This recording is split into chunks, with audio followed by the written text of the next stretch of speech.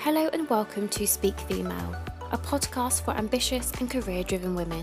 Speak Female means changing the meaning around words and phrases that are associated with women, or in fact have a negative association. It is about how we can and will edit the narrative to build a more understanding, diverse and balanced world and of course workplace. In every other episode, I interview an inspirational individual around an array of subjects, from financial independence, being an entrepreneur and women in tech, to transitioning career, female empowerment and mental health. Hello and welcome back to Speak Female. Today I'm joined by Eileen Brown, who was the first female deck officer at Shell Tankers. She was made redundant at 21 and she went from working on the ships to working in the world of IT. Eileen, thank you so much for joining me today. It's a pleasure. Nice to talk to you. Fab. So at the age of 13, you knew you wanted to go and work at sea. Tell us, what was that inspiration behind that? Well, it's quite a weird story. My school, along with lots of other schools back then, had access to an educational cruises. And I remember being in assembly and the teacher announced that there was an opportunity for us to go on a cruise around the Greek islands. And so my parents actually let me go on this cruise. I flew to Athens with about 10 people from my school. We were in dormitories on a very old ship, a warship that was converted into a troop carrier called the SS Uganda. And 900 kids and 200 stressed teachers were on the ship for it probably was a week. And I remember absolutely definitively my epiphany for deciding I was going to go to sea. We had a bridge trip. And the officer of the watch, who, if I think back, was probably only a deck cadet, was showing us around the bridge. This is the steering wheel. This is the radar. Let me take you into the chart room so we can have a look at the charts. And he got a pair of dividers out and he spread the dividers and said, this is one day. In 3 days, we will be here walking the dividers across the chart. And a light came on my brain. And I said, is that all you do? And he said, yes. And I thought, right, that's it, free holidays, I'm going to sea. And that was it, really. That one person, who was probably a very junior member of staff in P&O anyway, absolutely shaped my mind. And I made sure that all my O-levels were the right type of O-level so that I could go to sea. I investigated whether any companies were hiring women, because back in the 1970s, the Sex Discrimination Act was very new. That came out in about, the Equal Pay Act came out in about 1974. And I wrote to about 4 big companies, BP, Shell, Esso and Texaco, because I reasoned that larger companies would be more reasonable about taking girls. And I got a job at Shell Tankers, and I was the first female deck cadet they ever hired, and consequently the first female officer. Amazing. And so tell me, what was that experience like? I was absolutely petrified. I flew to Le Havre, and my parents were so concerned about me missing the flight from Gatwick, which was at 4 p.m. from Gatwick to Le Havre, that they put me on the last train from Darlington which got into King's Cross Station at about 1:30 in the morning, and I sat on King's Cross Station all night on my own on my suitcase. And if I think back now, I was 16. Wow. No, just 17. And then when the ticket office opened, I went to the ticket office to pick up my paper flight ticket. And I was in Gatwick by about 9:30, waiting for my 4 p.m. flight. And then I had to stay in a hotel for 5 days because the ship was at anchor, because there was no berth for it. And there was no room service. So I would starve to death in 5 days. So I had to force myself to go down to a breakfast, lunch and dinner entirely on my own in a restaurant entirely on my own. And I've never ordered room service since, because I think at 17, if you've got the courage to actually go there and eat, then you can do anything. And when I got on board the ship, I was petrified. I felt like I'd blagged my way into the job. I had no idea what was going on. And fortunately, the chief officer was very much in looking after me, my pastoral care, and he guided me into this is what it was like. My cabin was close to the chief petty officer. That was like a catering manager. He made sure that nobody came into my cabin and that my pastoral care was okay. Great, great. That's fantastic. I could literally sit and listen to this story all day.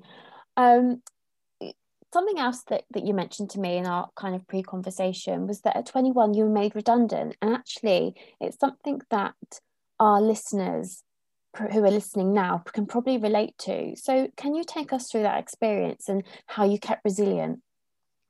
Well, I spent 4 years at sea doing an apprenticeship, 2 years at 2 weeks at college, learning how to put a life jacket on and which end was the front, which end was the back, how to use a fire extinguisher, that sort of thing. Then 9 months at sea, then 6 months at college, learning chart work and navigation and electronics and that sort of thing. And then 15 months at sea and another 6 months at college where I did my certificate and became third officer. And I had loads and loads of challenges when I was actually at sea, which I'm sure you'll ask me about later, and some hairy moments and some terrifying moments as well. But when I completed my officer's certificate and became a third officer in charge of the bridge on my own and holding the watch, it was the OPEC oil crisis, and Shell tankers laid up half of their fleet up in Scotland. So they had no requirement for their intake of deck officers or engineers. So everybody was made redundant. And when you think about, this was the only job that I'd ever wanted to do from I was 13, and I'd done it for 4 years. And then at 21, I was made redundant. I honestly felt that my life was over. I thought, I'm just going to bum around till I'm 65 because I've done the best thing that I could ever do in my life. What on earth am I going to do now? And I wallowed in self-pity and desperation for about 3 months, picked myself up, went and got a job in an off license, thought, okay, my job is finished now. And then I saw an advert in the Daily Telegraph or one of the broadsheets to become a filing clerk in Canadian Pacific, which was, there was no computers back then, or very, very primitive computers. And it was putting pieces of paper in files on personnel who were at sea at CP. So I joined as a very lowly filing clerk. And as soon as I worked for CP, I harassed them for 9 months to say I was wasted as a filing clerk and I should go back to sea as an officer. And eventually they completely relented. And I spent another couple of years as a deck officer in Canadian Pacific CP ships until I decided to leave to get married. This was the 80s. And if the company had discovered that I was dating somebody who was already at sea as well, the company would have made sure that we never saw each other again. So we both gave up the sea for each other. And we've been married 33 years. So it was a very hard decision for both of us, but it was the right decision. Fantastic. And you mentioned just then about kind of hairy moments that you had perhaps at the early stage of your career. Could you talk us through what they were? Well, when I was an apprentice, I was under the care of the captain of the ship, the master, and the chief officer, and all the senior officers. And the captain in particular was very concerned that some of the other apprentices might get a bit fresh with me and start sleeping with me. And at 17, he had the pastoral duty, and he'd warned all the other apprentices not to go near me. So I was ostracized right from the start as soon as I got on my very first ship, and I didn't understand why. He also restricted the amount of beer that I could drink just in case I got drunk and went to bed with any of them. And he used to use his master key, which had access to all the rooms, to actually come into my cabin at night to check that I was sleeping alone. Which was absolutely terrifying. And because it was the captain, I had nobody to report it to. Gosh. I didn't tell anybody, but I told another one of the apprentices who I was quite friendly with, and he told me to put a tall half-pint glass on my door handle so that when the captain put the key in and turned the handle, the glass fell off and shattered. So I was woken up by the fact he was coming into my room. It was not pleasant. I remember another ship, the radio officer, who's a senior officer, but they also have a master key to get into any cabin. He used to come into my cabin. And I remember one night he particularly got drunk and was trying to get into bed with me, but I was still only an apprentice. And one of the things about apprentices is you have to make your own bed. And there's a trick that I learned in the Merchant Navy that I still do now. If you've got a flat sheet and you want to make it into a fitted sheet, you're not four corners of it, and the corners, the knotted corners, provide the fitted sheet. Well, as a lazy cadet, I used to knot three corners of the bottom sheet and the top sheet and tuck them in. So I only had to pull one corner to make the whole bed look fabulous. And this particular vessel was, it used to roll a lot, and it used to roll so much you used to fall out of bed. Gosh. And this particular night I'd actually tucked all the four corners in and got into the top like a sleeping bag. So when the radio officer tried to get in bed with me, I was lying on the sheets, and he actually could not get the sheets uncovered.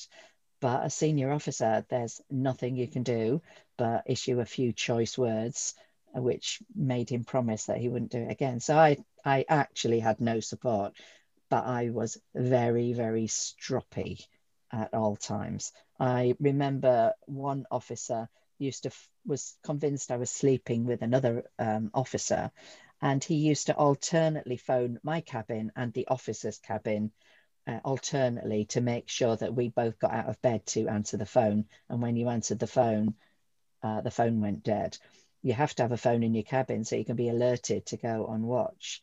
That time I did complain to the captain, and he changed my phone number. But the trouble is the officer that was phoning me continued to do this. So I was very alone.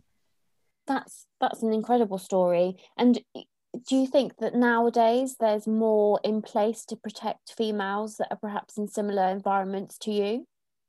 This was the 1970s. And if you remember back to the brutality, the sexism, the racism that happened it was almost de facto in the 1970s. The general attitude of the officers was, you wanted to do this. If you can't stand the heat, get out of the kitchen.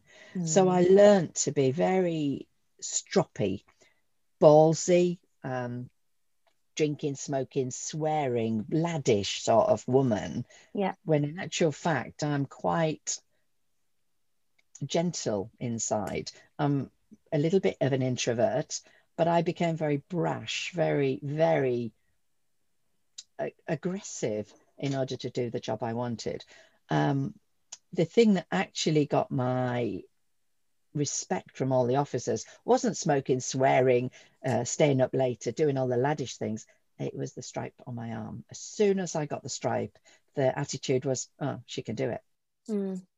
Yeah, that's really interesting. And perhaps similarly, some people who are listening now, perhaps who work in more male dominated industries, they probably feel that they have to perhaps speak a certain way, be aggressive. And it's really interesting perhaps how since the 70s, perhaps that hasn't really necessarily changed that much. No, I think the difference was in the 1970s, sexism was in your face, overt. Now it's insidious, it's cyber, it's online, it's very, very subtle, it's passive aggressive. I'd never heard of passive aggressive in the 1970s. It was just aggressive and much more insidious. I used to be almost top of the class at college, at Nautical College, just to absolutely make certain I was as good as, or if not better than, the male apprentices. And at sea, whilst I wasn't as physically strong, I tried my best to make certain that I was at least equivalent. And I used to hate asking for help because their attitude was, you wanted the job, you do it. Occasionally I would get help by a buddy, but it was brutally hard, absolutely brutally hard. And I think that shaped the way I felt. I got into IT by complete accident. I'd been on a 7-month trip in the Mexican coast. I paid off in December with a view to coming home. I remember sitting in Amsterdam airport waiting for my connection flight. I'd bought a jumper in Mexico because I'd only taken summer clothes with me, and I'd forgotten to put any socks on, and my feet were freezing.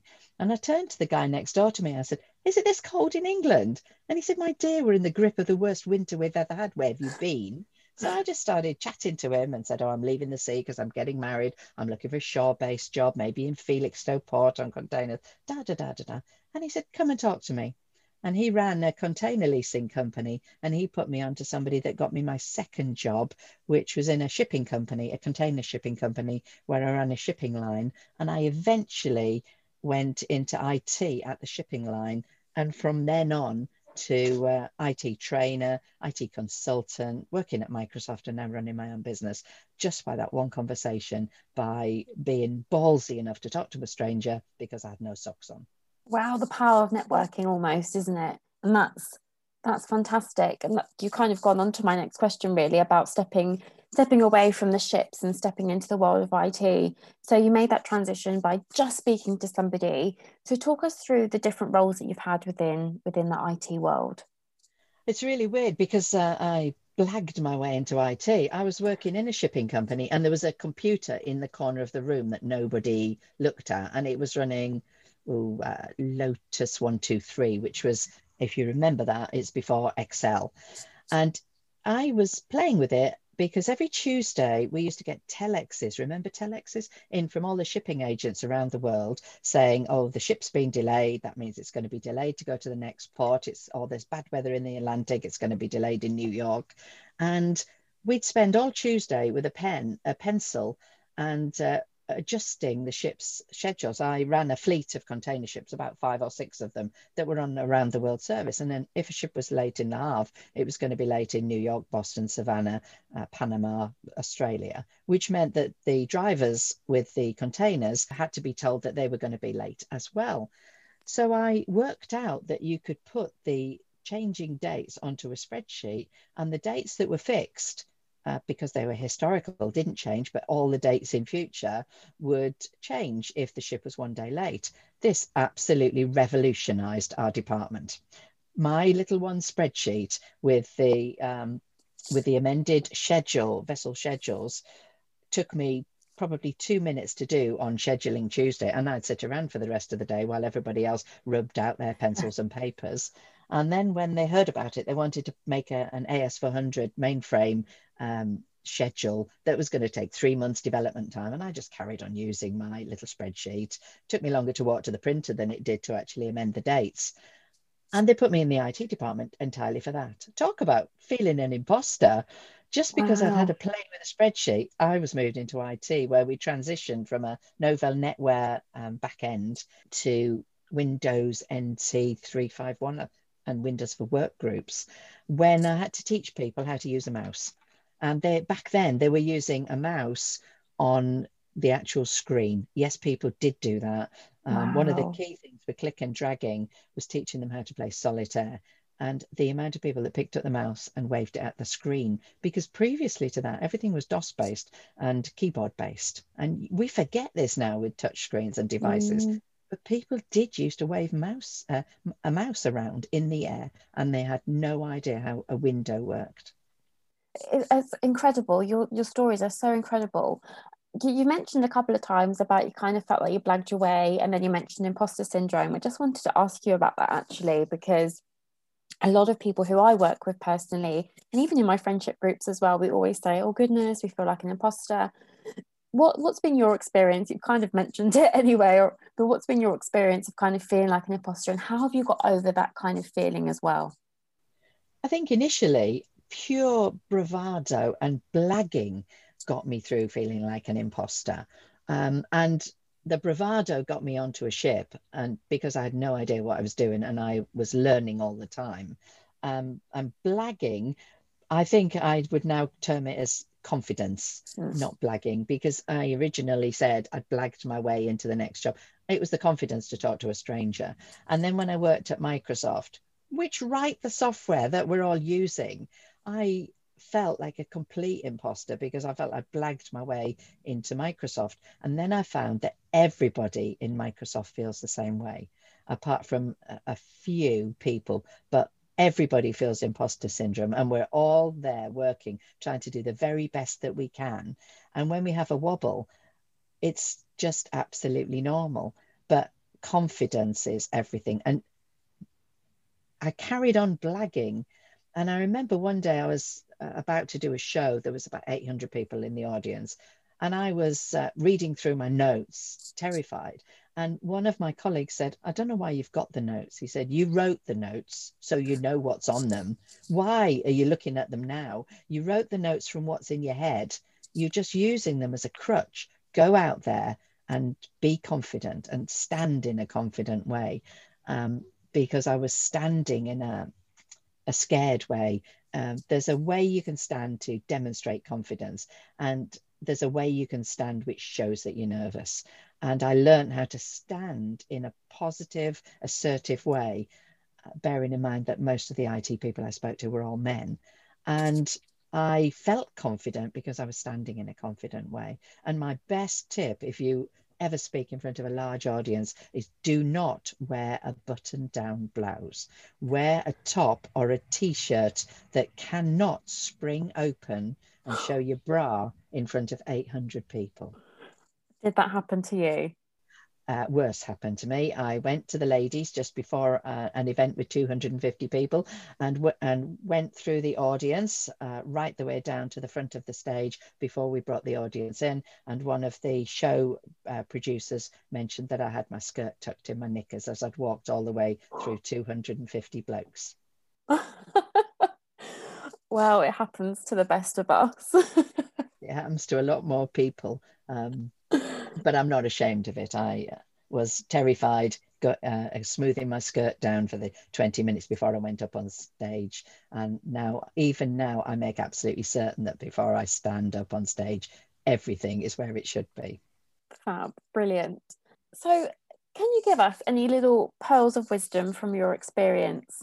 So you've lived such an extraordinary life. You've got so many amazing stories. What pearls of wisdom could you part on to our listeners today? I've got two.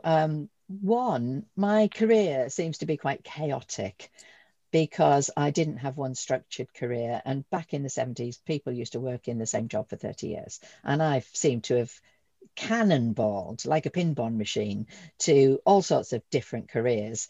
And who would have known that even though I had a GCSE or an O-level back then in computing, I would end up in digital marketing. There's a phrase in Alice in Wonderland, all roads lead somewhere if you don't know where you're going.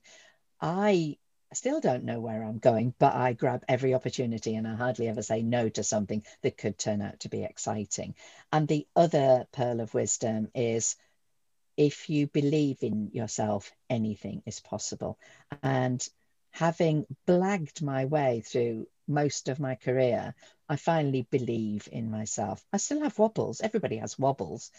But this feeling when you've achieved something that you've believed in is utterly amazing. And if I can give anybody some advice, it's just believe in yourself. You're the only person that's going to believe in yourself. Nobody's going to believe in you until you demonstrate that they can believe in you. But you've got to believe in yourself. Brilliant. Eileen, I've really enjoyed speaking with you today. Thank you so much for joining me on Speak Female. It's been an absolute pleasure. Thank you for letting me share my life history. Oh, it's been fantastic. If you've enjoyed what we've spoken about today, please feel free to comment, share and like this podcast. I have been joined by Eileen Brown. I'm Lucy Grimwade. This podcast has been edited by Natalia Holly. And remember, ambition isn't a dirty word.